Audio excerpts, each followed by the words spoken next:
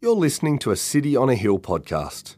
We'd love you to use and share this podcast, but please refrain from editing the content without permission from City on a Hill. If you'd like to know more about our church, or if you'd like to donate to the work of City on a Hill, please visit cityonahill.com.au. Psalm 121. I lift up my eyes to the hills. From where does my help come? My help comes from the Lord, who made heaven and earth. He will not let your foot be moved. He who keeps you will not slumber. Behold, he who keeps Israel will neither slumber nor sleep. The Lord is your keeper. The Lord is your shade on your right hand. The sun shall not strike you by day, nor the moon by night. The Lord will keep you from all evil. He will keep your life. The Lord will keep your going out and your coming in, from this time forth and forevermore. Turn your eyes to the screen for the reading from Colossians. He is the image of the invisible God, the firstborn of all creation.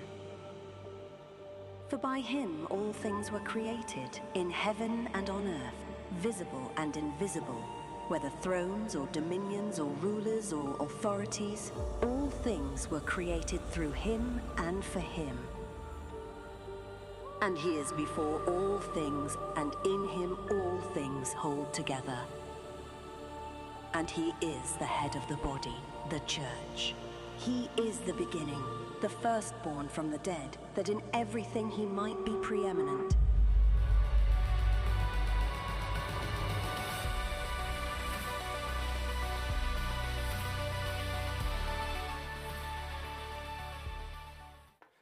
Well, good morning again, City on a Hill, Brisbane. I think that has such an Illuminati vibe. It's such a weird trailer, but I love it. It's good. It's God's word, so thanks be to God. Again, a massive good morning and a massive thank you for having me here. This is actually the first time I've had the opportunity to come and preach at another City on a Hill, so it's awesome to come up here and see how you do it. I feel really unfamiliar but familiar. Like the people are the same, but the area is different. You guys are so fancy here. It's like an aircon cinema. Just for some context of what East looks like, we're in this basketball court. We set up these plastic chairs, and it's just not a cinema. So it's awesome to be with you here. And a special thank you to Mike. I know he's having a bit of rest this week, but yeah, it's a real joy for me to come and see and experience other churches. It's a real blessing for my soul. So thank you for being an encouragement for my soul. Thank you for Brisbane for being an encouragement to my vitamin D input, because Melbourne has been like a top of 15 this week. Our fireplace is still in use, so it's just been brutal. So it's awesome to be up here. I also just wanted to say that City on a Hill East is also praying a lot for City on a Hill Brisbane. We're just so with you, we're for you, we're excited to see what is happening in the life of your church, and we love you guys a lot. And so, yeah, thanks for having me up. We're about to get stuck into that passage, particularly verse 16. So before we do, let's pray. Father, thank you so much for your Son. We thank you so much that he is the image of the invisible God, the firstborn among creation. But Lord, today we praise you that he's the creator. As we come to your word, may you illuminate our hearts, may you illuminate our minds, may you give us deep understanding for who Jesus is and what he's about. Lord, as I preach today, may I be made small and may you be made big, and may you teach us deep things of you. Amen. Well, something cool happened to me yesterday on the flight up here. I went to the airport and I checked in and I saw a number and a letter together that I never ever dreamed of seeing, right? I got to the airport, signed in, and there was 1A. Seat 1, row A, or row 1, seat A. I couldn't believe it. I'm assuming you're holding your applause for the end, because like that for a guy like me, that's a huge deal. Like for a 6'2" person, having that much leg room is just unheard of. It felt like I'd won tickets to the grand final or something. Seat 1A, I couldn't believe it. And I had to check the box, which was, are you okay about helping in the time of an emergency? And I thought, yeah, all right, I think I'm up for this. And so I hit that box. But then when I got on the plane, the stewardess came up to me and we had the real talk about what was going to be involved when the plane went down. And so, in summary, what I heard was she said, Patrick, if we go down, you're the man. You're going to have to pull off that door. you're going to have to save every soul on this plane. We all need you. Are you up for it? And I was like, yes, I think I am. Of course, I asked, do you give me the cape now, or do you get that when it's happening? And she said, don't worry, we'll give that to you when it's happening. And then obviously Australian of the Year will follow. And I thought, okay, great, this is good. So I settled into my seat. I had all the leg room in the world. I was stretched out. I had everybody's, the weight of this whole plane on my shoulders. And I thought, this is it. This is going to be the best plane flight ever because I am in control. This will be good. And what happened? I passed out, instantly. I woke up on our descent. And I felt like I had failed the whole plane, even though nothing had happened. Because it turns out that I am not the kind of hero that plane should put their hope, their trust, their faith in, am I? And to be honest, if anything was to ever go wrong on a plane, I'd be the last person you'd want next to you. I'd be a puddle of mess, so I'm probably not ticking that box with good conscience. But today in Colossians, we have Paul encouraging the church in Colossae not to have their faith, not to have their hope, not to have their love and their trust in the likes of people like me, in the likes of people like themselves, or false gods or false teaching, rather to have their faith, their hope, their love, their trust in Jesus. You see, Jesus is the hero that actually has the power to do what they need him to do. He is actually the one that won't fall asleep when he's on duty. Just for some context for the Colossians, they're being knocked to and fro by a whole bunch of different teachings constantly. They have a whole bunch of people telling them to either add things to their Christian faith or challenging their Christian faith altogether. There are teachers at the time who were saying, hey, yeah, great, you've got the Jesus stuff, that's all good. But come and hear where the real magic is at. Come and hear where the real spirituality is at. Come and hear where the real maturity is at. Come and find that true life with us. See, if you want to feel a sense of control over your life and your destiny, then sure, take that Jesus, but make sure you add your own cocktail of convictions. Maybe a bit of religious ritual. Maybe some worship of angels. Maybe you can attend this festival or fast at this specific time. You see, in the day of the Colossians, in some ways, it wasn't too dissimilar to the day of our own. All of us are looking for this sense of control. You see, it's not a religious thing, it's a human thing. In our own lives, we look for things to assure us of control, don't we? We have that growing superannuation, sizable bank account that's going to tell us that we're okay financially.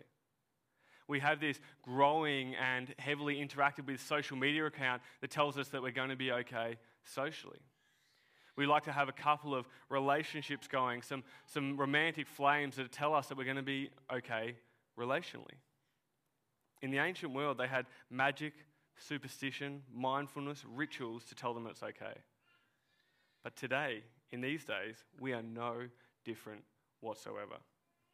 Whether it's money, whether it's relationships, whether it's reputation, we grasp at these things because they give us a sense of security in a world that can feel just so insecure. And so this whole section that we're looking at in these verses over the next coming weeks comes to us for the same reason that it came to the original hearers. Paul wants us to know who is really in control. He wants us to know of a Jesus who is truly sovereign. So please have your Bibles open as we look at one of the most amazing passages of Scripture as we read from verse 16. Let's read just the start of it. For by him all things were created. For by him all things were created.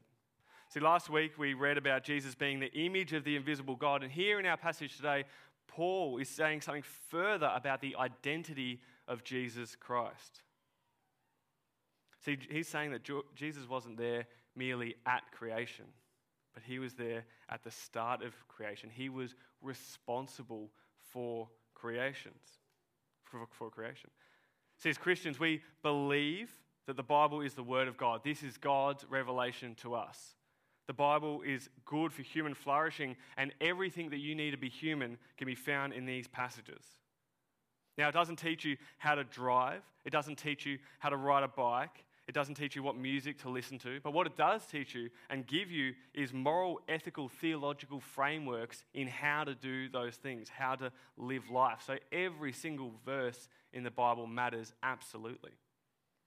If we went through and chopped out the ones that we thought didn't matter, or the ones that we thought made us a bit uncomfortable, then we would have a Bible that just merely flaps in the wind, that is so empty, because every single one of us is going to have a problem with at least one verse in the Bible as it convicts us. And this is why at City on a Hill, we like to preach through whole books of the Bible on a regular basis. This is really important to what we do. And why? It means sure we don't skip over the hard bits or stick to our hobby horses that we love. So one thing I like to ask when I'm reading the Bible is, what would matter if this verse wasn't here? What would it change if I took this verse out of the Bible? And it's a really important question, because you may have noticed during the Left and Right series that many moral and theological principles that we hold to stem from Genesis 1:27, that states that human beings are made in the image of God. If you take that away, you lose so much of the value of human life, don't you? Yeah, you can definitely see that God values human life in other parts of the Bible, but the argument is so much stronger if you have Genesis 1:27 there. Likewise, if you take away this verse, what do you lose? What do you lose? You lose a huge brick in the foundation that Jesus is fully God, without question, the Creator God.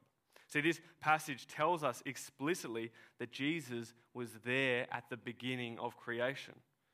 He was not created, he was the creator. Jesus is ex nihilo, not created from or out of nothing, and Scripture speaks in harmony to the Creator, Jesus. See, there are some groups out there that claim a Christian lineage, but they've divorced themselves from this truth. And they see Jesus as a created being, not the Creator being. And that radically affects how we will respond to the person and the work of Jesus, doesn't it? See, Paul here is saying that by him all things were created, and this is highlighting that Jesus was there at Genesis 1:1. Let's have a look at that verse. In the beginning, God created the heavens and the earth was without form and void, and darkness was over the face of the deep, and the Spirit of God was hovering over the face of the waters. And John 1 echoes what Genesis says and expands on it a bit when it says, in the beginning was the Word, and the Word was with God, and the Word was God. He was in the beginning with God. All things were made through him, and without him, not anything made that was made. See, both Genesis and John tell us about the creation of the universe, and Colossians tells us that the second member of the Trinity, the Son, was there. Now, we don't know the exact inner workings of the Trinity. In some sense, everything God does is done together by the Father, the Son, and the Holy Spirit. But the Bible tells us that there are some specific roles that each is involved in. When we read here that Jesus, the second person of the Trinity, is the agent of creation. He made the plans of God happen. Now, at risk of slipping into a bit of modalism, he was the CEO on the board who took the directions of the board to execute creation. See, the Father was the source, but the Son, Jesus, was the actor who made the building project happen. See, this is a massive claim for Paul to make, but it's fundamental to us understanding the Christian faith. It is absolutely pivotal. And to be honest, it's one of the hardest things that I had to grapple with when I was becoming a Christian. I had to understand that Jesus was fully human as well as being fully God. And a big moment for me when I was grappling whether I could accept Jesus or not is I said, I just don't believe that he really did all that. I don't believe a man can do all that. It just seems unbelievable. But I was then challenged to have a bit of intellectual honesty and say, can I defend what I actually believe, that it kind of all existed for nothing and it was just an accident? And I really couldn't answer honestly. And often when I'm talking to people and they find out I'm a pastor, it takes about 20 seconds. and then they shift uncomfortably, and then they say something like this every single time. Mate, great job, that's good for you, caring about people who need it. I'm not religious. And then that's the end of their sentence. That's what they love to say to me. And I've learned that sentence means, mate, please don't talk to me about this stuff. I'm okay, I've made up my mind. P.S. honey, get me out of here. Like, I do not want to be having this conversation. But if I'm up for it and I feel like being a bit antagonistic, I find that I ask people this question. I say, yep, you don't call yourself religious, but you absolutely have a faith in something, don't you? We have to. We all have a faith in something. We all have a faith. We all have a hope, a trust in something. And it's usually made up of our experience and our education, the evidence that we have in front of us. For example, I have absolutely no way of proving emphatically that I'm going to be in Melbourne tonight. I have the ticket booked. I know the aeroplane company. I have my flight time. But that's all I have. This is an example probably of like false hope. I actually don't know if I'm going to make it to Melbourne tonight, the way the airlines go. So I might actually be looking for a couch to crash tonight if it goes badly, or if it goes the way that I think it will go.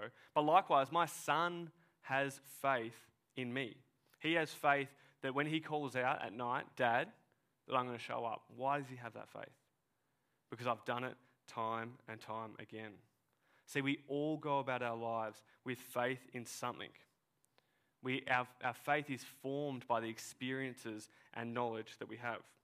So one needs to ask oneself right now, you need to ask yourself this question: Are you comfortable with the knowledge of how you and the world around you came to be? Are you comfortable with what all this is for? Can you defend it? Can you understand it? Can you have joy in it? You see, for me, when I was a non-Christian, I came to the conclusion that honestly, I can't defend the notion that this is all for nothing and then be okay with that. I just couldn't do it.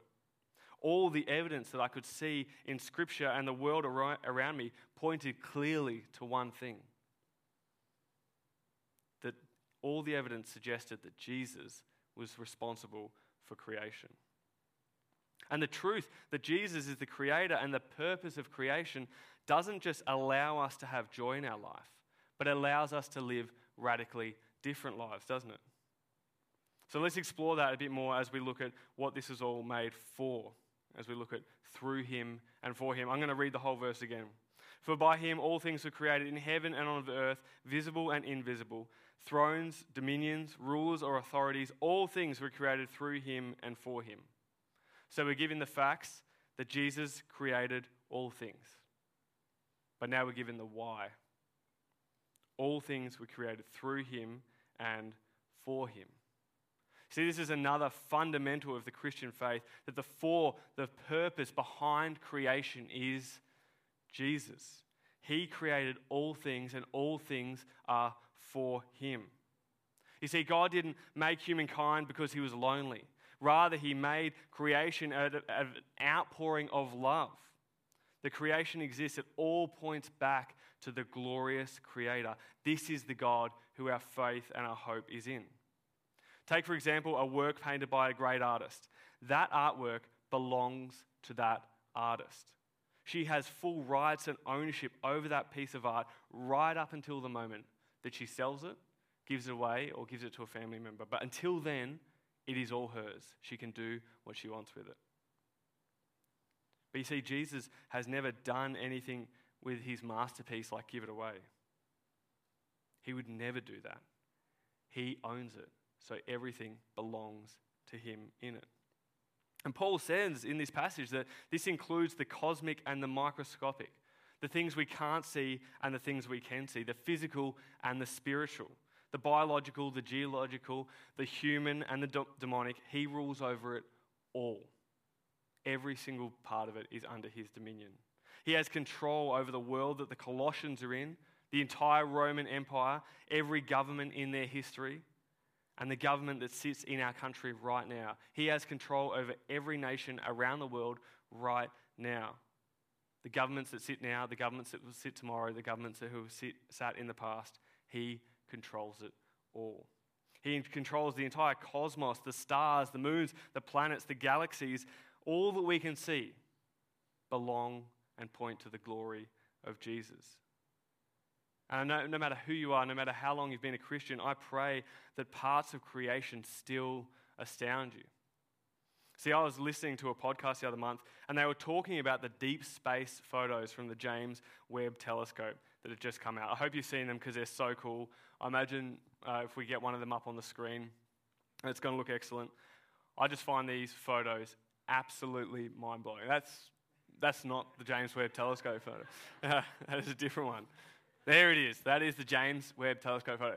So I read that each one of these peaks that we see here that look like waves are they're 7 light years high. Now, when I read that, I thought, cool, I have no idea what 7 light years is. So I looked it up. I did some bro science. I did some Googling.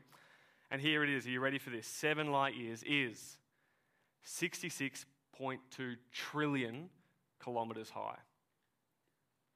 Each one of those peaks is 66.2 trillion kilometres high. And I was listening to these guys chat about these pictures, and I was really surprised by their reaction. Because they said, I've never felt more insignificant. I've never felt more that nothing I do matters. When I look at these photos, I just feel like everything I do to sustain and create the world is for naught. How can anything we do be of significance when that is out there? And I couldn't disagree with them more. See, these photos lead me to absolute worship. Because Psalm 8 says, "What is man that you are mindful of him?" It is astonishing that the God who is great enough to have made the heavens can take notice of a mere man like us. But he goes on, he does more than take notice, he is mindful of us. He cares for us. See, God's greatness does not mean remoteness. It means an eye for detail, no matter how small, and you are one of those details. You see, these photos of deep space ruined people's days, but they should absolutely increase our faith. See, does creation of the world fill you with wonder, or does it fill you with dread? Have you stopped to think about how amazing the Creator Jesus is?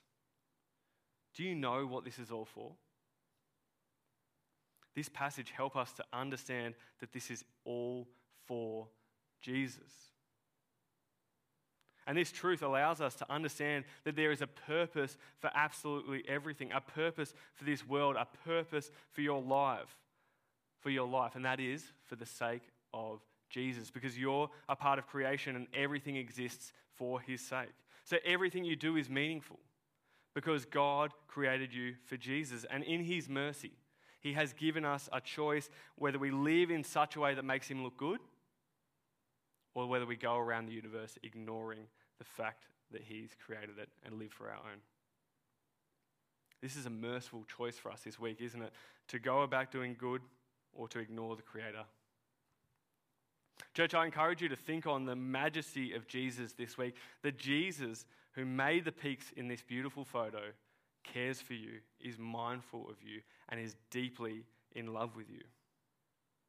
So let's turn to our last point about sovereign control, because really that is what this passage is all about, sovereign control. See, what do we do with this? What is Paul calling the Colossians to do with this? See, he's calling them to get back to the fundamentals of Christian faith, to stop worshipping the false things that they're doing and understand the implications of the sovereign control of Jesus. See, throughout the book of Colossians, Paul is encouraging the Colossians and us that Christianity isn't this series of rules and rituals to follow. Here he is encouraging them to have an active relationship with the Creator of the universe, who cares for them, who cares for you, who cares for us so much that he will give himself up for us. So the application is this: what does this do for your faith? What does this do for your prayer life? Church, if your experience of prayer is a measly grace before you eat, then you are missing out on a relationship with the Creator of the universe. One of my favourite Psalms that we had read, 121, it says this, let's read it again. I lift up my eyes to the hills, from where does my help come? My help comes from the Lord who made heaven and earth. He will not let your foot be moved. He who keeps you will not slumber. Behold, he who keeps Israel will neither slumber nor sleep. The Lord is your keeper. The Lord is his shade at your right hand. The sun shall not strike you by day, nor the moon by night. The Lord will keep you from evil. He will keep your life. The Lord will keep your going out and your coming in from this time forth and forevermore. You see, I can rest in this psalm because of this verse in Colossians. Because when we cry out to God, this is the God who we speak to. When we cry out to Jesus, this is the Jesus who we cry out to. See, this psalm shows us that the maker of the cosmos is focused on you right now. Right now. That when you speak to him, you're not disturbing him. You don't have to wake him up. In fact, he just delights in you. This is the reality of our faith. This reality allows us to live incredibly different and radical lives. It allows us to have a radically different response to our suffering, doesn't it? I thought I might just share a real-world experience of what this looks like or has looked like in my life, as this can seem quite theological and quite other. Now, I've been married for 10 years in Feb, go me, and as I mentioned before, a beautiful lady named Carly. And in 2018, we decided that was the time when we were going to think about and trying to make some new little Donahos. So we set about the fun task of what that was. It was a great time.